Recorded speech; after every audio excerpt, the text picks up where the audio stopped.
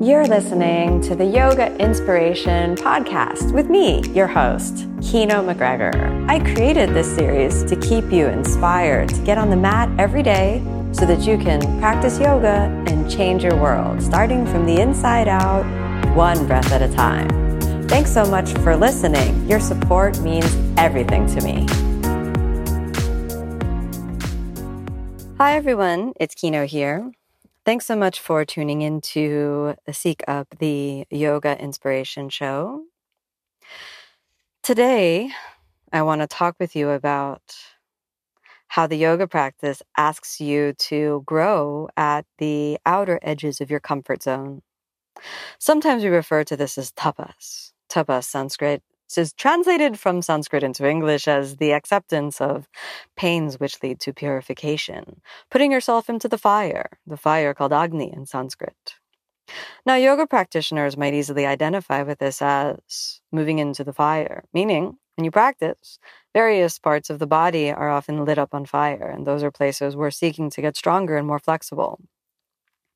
There is a certain soreness, a comfortable discomfort that every yoga practitioner knows quite well. Even if you practice a very relaxed style of yoga, yoga stretches the body, and stretching creates a little bit of soreness.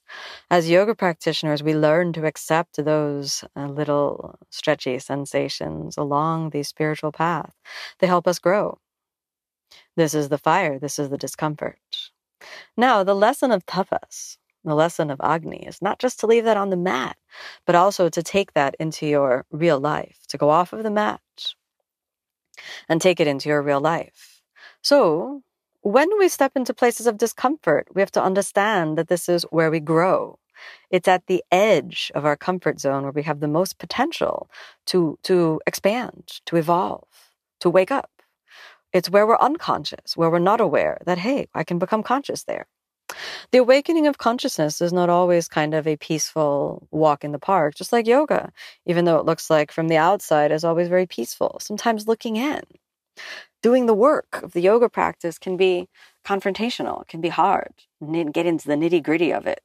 We can face our demons, our darkness. And that's where we learn to grow. We learn to befriend those shadow sides of ourselves. Now, the reason that I'm speaking about this is because there has been a kind of increasing lately, I've noticed, of a particular feature where people within the yoga community immediately have to declare that they are unfollowing, they are unfriending, they are no longer practicing with you because you've committed the great sin of espousing an opinion that they disagree with. Well, I don't know about you, but I personally have never met a single person who I agree with about everything, my husband included. If we go around unfollowing people who have a difference of opinion, we end up creating an echo chamber where we are surrounded only by people who share our points of views. And I personally benefit from trying to understand divergent points of views, especially the ones I disagree with, especially the ones that kind of make me mad and almost infuriate me. Those are the ones that if I can understand where they're coming from, well, I can grow from that. I might not agree with them, but I can grow from it. I can say, oh, that's a human being and they have that point of view. Well, gosh. I always get a little sad and maybe I'm a little sensitive, but my feelings always get a little bit hurt when people leave me comments saying, I am unfollowing you because you have now espoused an opinion that I disagree with. And this just makes me feel like, gosh, I want to dive into that a little bit, so that I can inspire, hopefully, everyone who's listening and tuning in to learn how to respectfully disagree and learn how to make space to keep people that we disagree with in our lives. We don't need to create little communities where everyone's just yes people.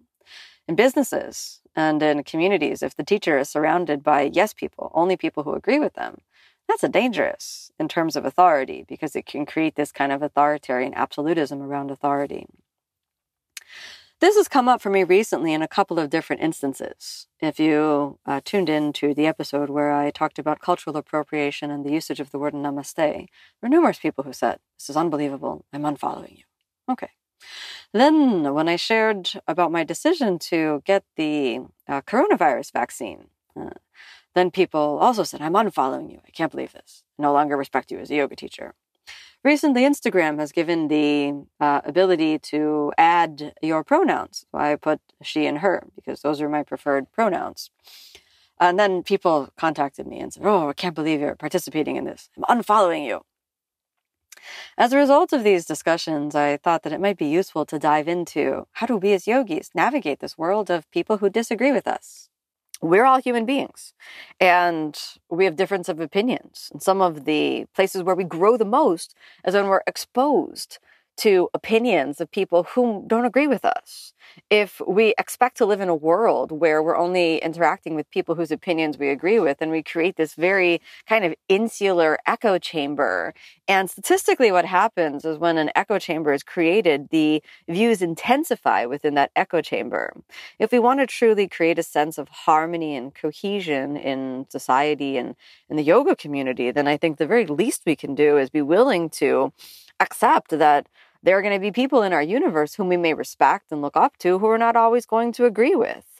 And that we don't need to tear people down or cancel people or unfollow them or banish them or hold them up to these kind of litmus standards of purity simply because we don't agree with them.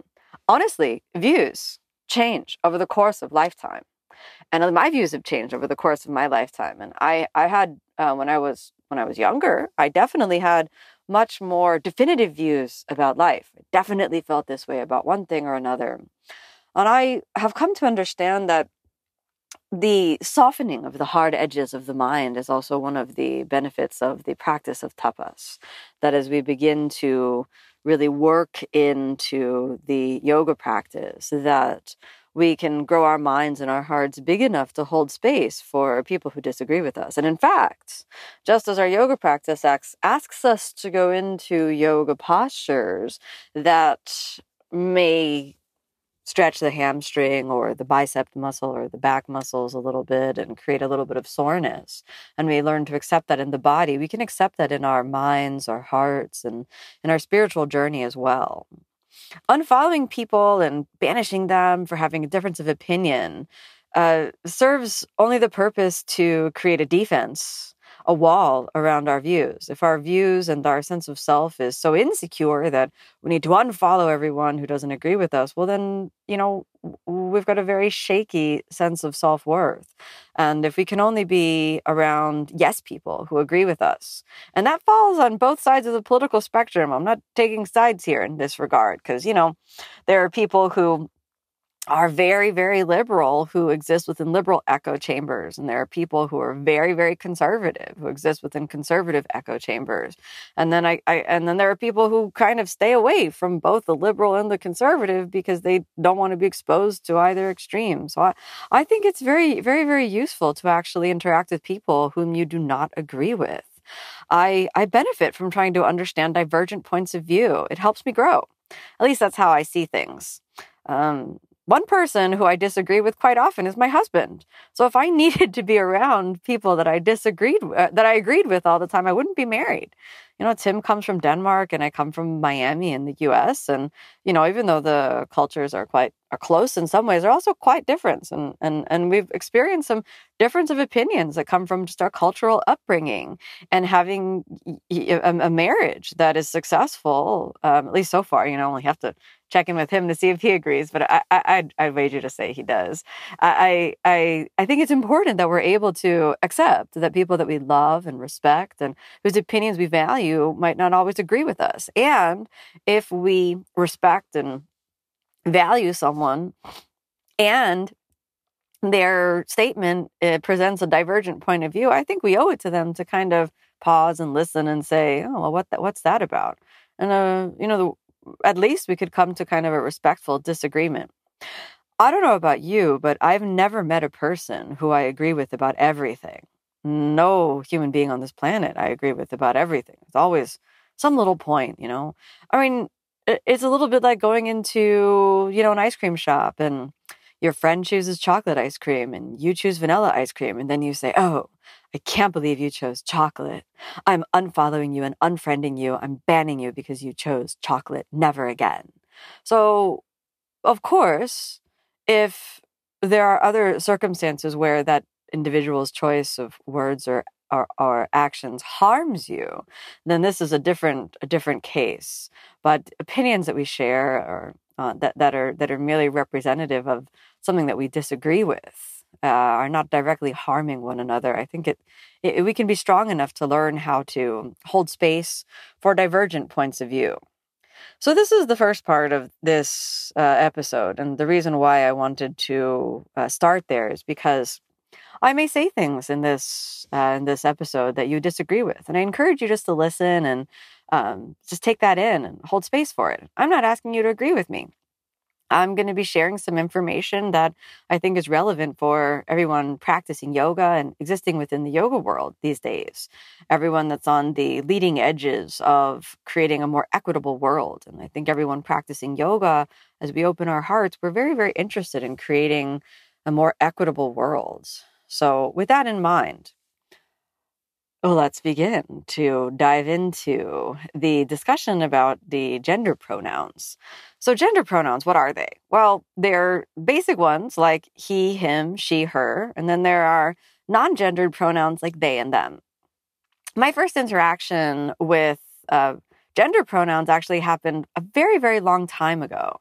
And we'll discuss a little bit more, of course, about what gender pronouns are today, but I want to bring something up that's interesting because at least for me, because it's my lived experience. When I was in junior high and I was started to write term papers and English papers and these sorts of things, I remember when I was writing, I would have to write about a person, say the post person who's delivering the mail, or someone who works as a representative in Congress. And the pronouns that would be assigned to this person, if it was unnamed, were always he, she, or I think even when I was going to school, it was preferred to use he, and then he, she was considered kind of, wow, we're being inclusive to both the, binary male and female genders. And I actually made a conscious decision that got me marked down on some of my grades in junior high school, is that I decided to use they and them, because I felt like if I wanted to identify a human being by their profession, I didn't feel like gender necessarily needed to be part of the equation. And it was a conscious choice that I made. I tried to present it to my teachers, and they, corrected me and said, no, we have to use he or she. And this is a correction that actually continued as I continued to write, and I kind of tried to hold my ground on it. But, at some moment I gave in. And when my first books were published, I tried to go for the same thing. However, again, the editor said, this is incorrect English. This is incorrect grammar. It should be he, she, not they, them. And I just felt like there are some things when we're talking about a body practicing yoga, or a human being who is delivering mail, or a human being who's a representative of Congress, or any individual working in a profession, if that person is not going to be named and designated as a person who identifies with a particular gender, that maybe we could use gender neutral pronouns so that we don't have to immediately think that this gender is associated with this profession and this gender is associated with that profession, and then start to, divide the world according to these, gender identities. And that's something that I'm grateful about our current discussion about gender, because this is something I felt when I was younger, and I'm glad that it's making its way into the conversation today. Now, this is also very, very relevant for me personally right now, because as many of you know, my husband and I, about a year ago, we got a new space in the Wynwood area of Miami, where we have been building a new yoga center that will house both Miami Life Center and OmStars. It's wonderful. It's a beautiful building. It's an old warehouse, and we've been constructing. And now we're in kind of the final stages of passing the final inspections. Part of passing final inspections in any yoga space means that we have to have dedicated bathrooms. Now we have to follow the state mandated code here in the state of Florida, according to our bathrooms. Unfortunately, or fortunately, depending on whichever side of this political spectrum on this, the opinion spectrum on this fall that you fall, the state of Florida mandates that we have a women's restroom and a men's restroom, and that these are clearly marked with specific, gender-specific signs. So in order to pass code here in the state of Florida, we need to have women and men. And that's all we're allowed to have. And if we don't have those signs up, we don't pass code. So my husband and I have been sitting and thinking about this because we want our bathrooms to have space for all genders. We want to have all-inclusive gendered bathrooms. And the only way that we've been able to think about this is to put these signs up that the state of Florida has specifically mandated and then add some additional signage after that includes all genders. Now, practically speaking, in terms of the usage of the bathrooms are totally safe, meaning that in the shower room, you can close and lock the door on both bathrooms. You get a lot of privacy in the bathrooms. So we've designed them so that they are completely safe for all genders. So, any gender human being could walk out of the bathroom, and then any gender human being could walk into the bathroom, and they would both be given their complete privacy. So we've been thinking about how to do that, and we spent a good deal of time actually looking for all-inclusive bathroom signs, and we're still looking for the perfect one, and we're going to put those up after we pass inspection. Now, if you're listening and you're an inspector, this is don't get us in trouble, okay? Just come in and use the bathroom. That's what we recommend. So now let's return to the discussion of the gender pronouns. It is, if you look up gender pronouns online, you'll see in English anyway that there are usually presented as he, him, she, her, they, them. And then sometimes there are new pronouns presented, which they're calling neopronouns, which are they and zer, to just totally remove the gender binary from the usage of pronouns. So when we talk about the pronouns, we are talking about respecting an individual's choice to identify with a particular gender. And this is, of course, very important for the trans community. If anyone is a trans man or a trans woman, they've worked with claiming gender identity. And this is important, again, for all yoga practitioners, because people of all different genders will come into class. So as yoga teachers, as yoga practitioners, pronouns matter because this is the way we refer to people. So if we say, Chris walked in the door and she put her mat there, but Chris identifies as a non-binary individual, then the appropriate pronoun would be they. And this will be very hard for many people to understand, but I think another way to think about this is by honoring someone's gender choice. It's a little bit like honoring their identity or pronouncing their name correctly. It's saying that you see them for who they are, creating a sense of safety around that individual. And this is very important in yoga spaces. So when we think about being mindful of pronouns in our everyday life, we can create a culture of inclusion for individuals who may have felt excluded from the mainstream traditional society. So if anyone identifies as lesbian, gay, bisexual, transgender, queer, intersex, or asexual, it's important that they feel welcome, particularly in the yoga space. So it even goes beyond kind of feeling safe. It creates a sense of safety. And if you're ever in doubt in the yoga space, it's always okay to ask what someone's preferred pronouns are. And this can feel a little uncomfortable around the edges. So sometimes as a teacher, if you're introducing yourself, you might want to actually say your name and your preferred pronouns just to normalize that. So that gives the students in the room an opportunity to share their pronouns as well. If you're ever in doubt, you can always ask and say, what are your preferred pronouns? But sometimes singling people out can make them feel uncomfortable in a group setting. So that might be possible or better to do kind of, one-on-one. Now, yoga deals with the body. And so when we're dealing with or interacting with the body, it's very important that we really think about how people are embodied, and how people are embodied can be different for cisgender individuals. And those are individuals who are born in a biological body that aligns with the gender that they identify with. If someone is transgender, that means they're born with a biology that is divergent or differs from the gender that they identify with. If someone is non-binary, they may be born with a particular biology that could be assigned as male or female, but their gender identity is non-binary. It's neither male nor female, could have aspects of either gender, a blend of something that is not qualified, not wanting to be defined by either end of the spectrum.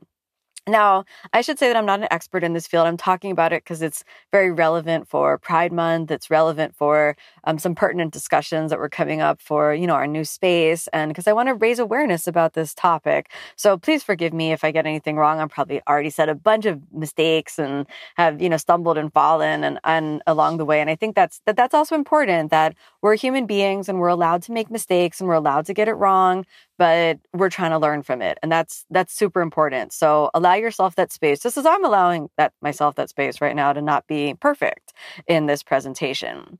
Most yoga teachers are invested in the health of their students, and the happiness of their students. And then if there are different students that walk into yoga classes, it's important not to have just cookie cutter answers to all the different questions that are there. If, for example, there are gender specific terms that are used without a sensitivity towards how that may be taken by gender non-conforming individuals in class, then that can feel a little bit harmful or hurtful, even if the intention isn't there.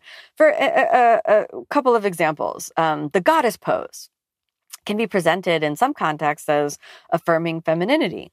In another context, it could be unhelpfully essentializing femininity as equating female biology with the female gender identity. So when we use terms, it's important to think about who's in our class, how we're using them, and what they mean.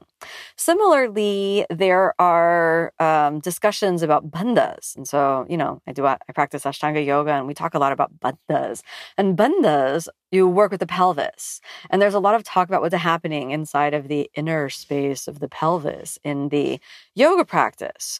So when the discussion of bandhas comes into the yoga practice, it is very easy to just say, well, women are like this and men are like that. And I've definitely done that before.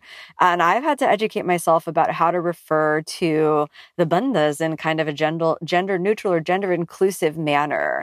So rather than, for example, saying ladies and gentlemen, or like ladies do this and all the gentlemen do that, because you genuinely don't know. There may be a trans woman in class. There may be a trans man in class. It has different physical attributes that you're assuming. So avoiding kind of stereotyping masculine and feminine energy, and avoiding just making broad general assumptions based on gender binaries, there are different ways to refer to the bandhas. For example, the muscles of the pelvic floor include all genders. The activation of the muscles which control, the anus and the urethra. So these are two biological functions that are present in all genders. The perineum is that androgynous strip of flesh between the genitals and the anus that attaches to the sitting bones. It's a very specific anatomy, in that inner space of the pelvis. Another thing to remember is that particularly gender nonconforming people may have just get triggered by thinking about their genitalia or thinking about their pelvis.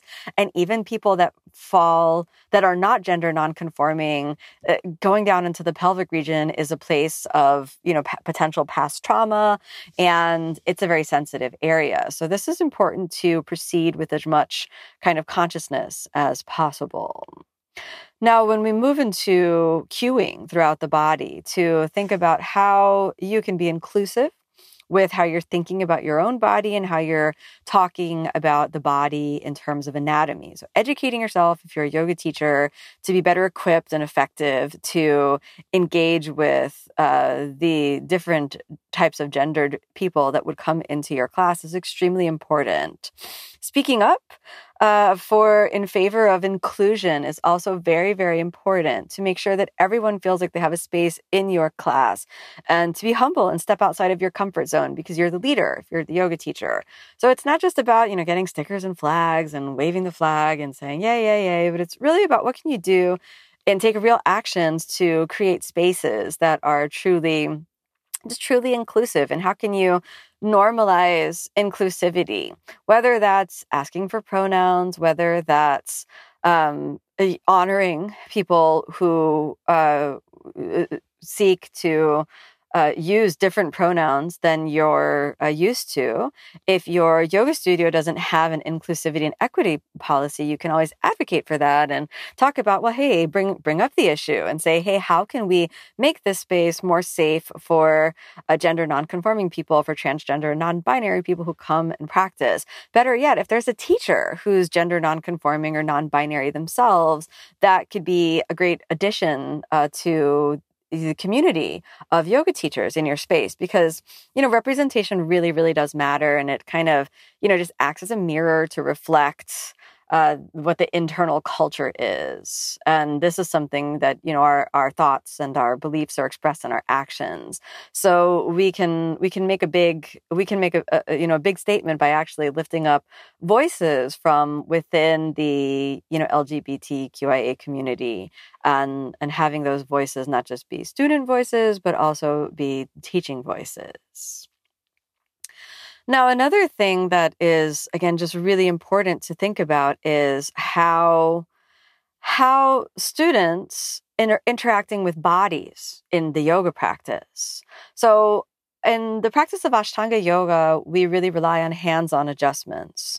And this is true even in the post-coronavirus times. I've been teaching in-person classes here in Florida. And one of the things that I've updated in my teaching is to really rely on consent-based adjustments, and to really involve the student in the teaching of, asking for help, or asking, would you like some help with this? Would you like to try this? Rather than operating from kind of the, authoritarian hierarchical paradigm, which is, we're going to do this today. This is what you do. This is a kind of important space to navigate that encourages the agency of the student while also maintaining the authority of the teacher, because there's a reason the student is coming to class, whether they want support or a community, but they also may want to learn from the expertise of the teacher. So how can the teacher provide a sense of authority while maintaining the student's agency? And when we're talking about doing that within the framework of welcoming gender non-conforming students into class, the important thing to remember is that yoga classes can create a space of trust and safety for people who may have faced continued oppression. But only if that space is actually inclusive and sensitive. So sometimes being consistent in communication and sort of non-directive in teaching approaches can create the space for the student to find agency, while, again, making space for the teacher's authority. And I think that's kind of like a work in progress. Mm-hmm. Now, what do we do if we get it wrong? So what do we do if, we don't we're not able to create a safe space? What if we use the wrong pronouns? What if we, just get it wrong, make a whole host of mistakes? And then what can we do? Well, we, first of all, can reflect and think about regulating our own emotional response. We can take accountability for the harm that was caused. We can take a breath, apologize, and move on with the conversation. What I find can sometimes do is to go too much into over apologizing, and we constantly refer, I'm so sorry I did. We're 3 days later, we're still apologizing. And then we end up centering our own mistake and our own feelings around the mistake, instead of just kind of internalizing that and saying, okay, I took that on, I did that, I'm going to process my own guilt, I'm just going to do better next time. So then this is something I think we've all done, over apologizing. So whenever we've made a mistake, I think it's important to acknowledge the mistake and apologize and take corrective action. But then we, of course, want to find that balance where we're not over apologizing. So on the other hand, if you notice other people making mistakes, this is not, we're also not kind of trying to weaponize pronouns and say, oh, you've said it wrong, or you're someone who doesn't recognize pronouns, you're bad, you're banned. And then we go back into unfollowing people and dividing people and, generating more harm and, than we would do otherwise. So here we are. We're in a world now where yoga is spreading all over the world. Some people don't even realize that yoga comes from India, but it's important to recognize that yoga has a root and it represents a spiritual practice from an ancient culture within India. Many people practicing yoga these days are drawn to the practice as a safe space, as a space that represents the possibility of equity and justice for all, and a place to access kind of our higher self and our authenticity. So if we're called to that, then yoga can genuinely be a place where we can be an ally for all beings. And there are some people who will take that into activism. There are some people who will take that into the private work of kind of dismantling structures of bias within the mind and within ourselves as individuals, just to be better human beings moment to moment. Then there are those of us who may engage in public discussions. There are ways that we can keep ourselves accountable by showing up in community.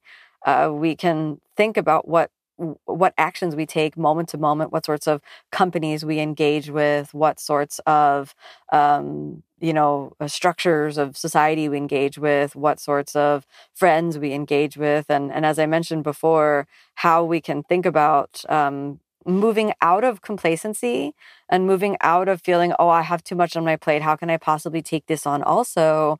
Because we want to think about, just as in our yoga practice, we integrate this concept of facing adversity into every practice. We want to think about integrating the concept of facing adversity into our lives so that we can take the energy that we get from the yoga practice and use it to make our world, just a better place.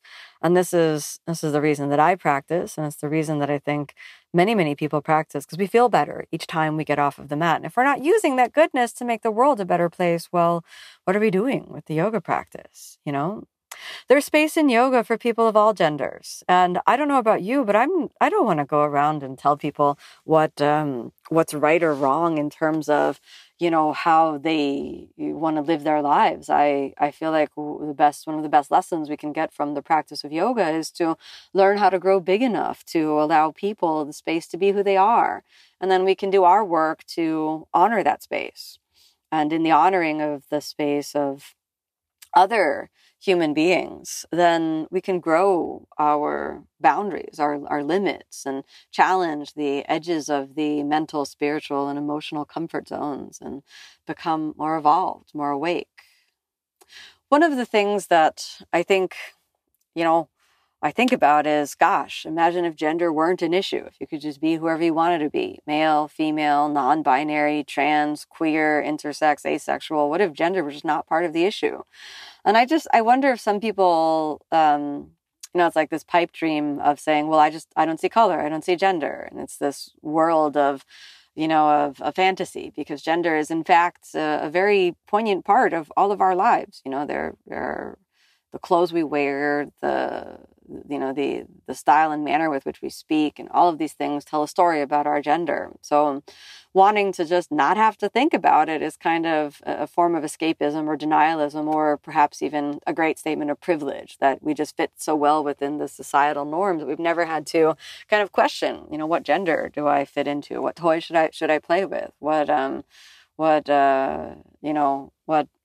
quote unquote normal? And am I normal? If you've never had to ask those questions, it's probably a statement of gender privilege. And if you've never thought about that, think about that there are people out there who have been ostracized, made fun of because they didn't fit into the norms, and that they're hurting because of that. And there are people who walk into a store, they may want clothes from both the male and the female sections, and and that should be okay. We should be allowed, as we say in the United States, it's a free country. So if it's a free country, then let everyone do what they want to do, as long as we're not asking someone else to do exactly what we do. There's space for us to be who we are. And I think that's the least of the lessons that we can bring into into our lives from the practice of yoga.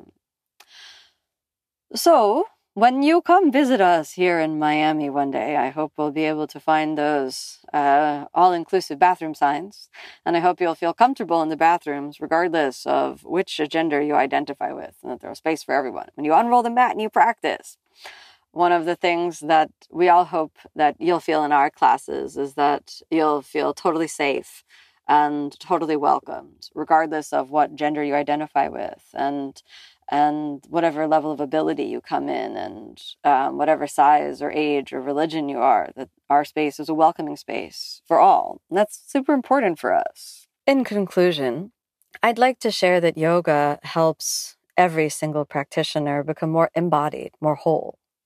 And that eventually, perhaps, once we transition out of this body on this earth, we will move into a realm of spirit, a spirit which may be transcendent of gender, where the unification of polarities creates a feeling of oneness. And maybe in oneness, the polarities of gender and the binaryism of gender dissolve. And perhaps, as the great shimmering oneness presented in Advaita Vedanta becomes real for each of us, perhaps we can see beyond the horizon of the binary nature of any sort of opposing forces, whether good, bad, male, female, sun and moon, this and that, black or white. Perhaps there is a space in the purity of spirit where we are all one. And this is what yoga seeks to reach for sure. In the meanwhile, as we're here on this earthly plane, this third dimensional plane, this earthly plane in this body, inhabiting in this space, we cannot turn our eyes away from the realities of our world, day and night, of what may be harmful and what may be helpful, and of the real impact of actions that we take moment by moment. One of the best definitions of a yogi that I've heard is that we seek to leave the world in a better place. Every time we enter and exit any circumstance, we seek to make the space a little bit better. If every person practicing yoga can make our world a little bit of a better place by non-harming others, by lifting others up, by healing ourselves and healing others, then this practice, little by little, as drops in the ocean, has the potential to truly change the world. Hey there, it's Kino here. I just wanted to thank you for tuning in to my podcast. Your support and your time and your attention really mean a lot to me. If you're enjoying this podcast series, you can find the full-length videos on my online channel, OmStars, and that's at www.omstars.com. You can redeem a 14-day free trial and get access to our full library of over 3,000 classes, and also practice yoga with me online.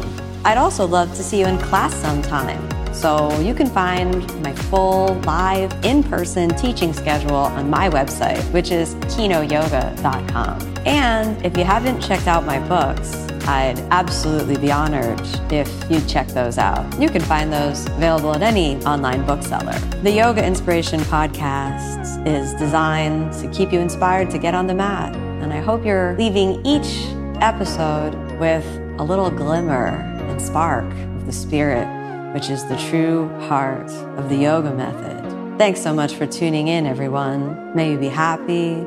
May you be peaceful. May you be filled with love. Namaste.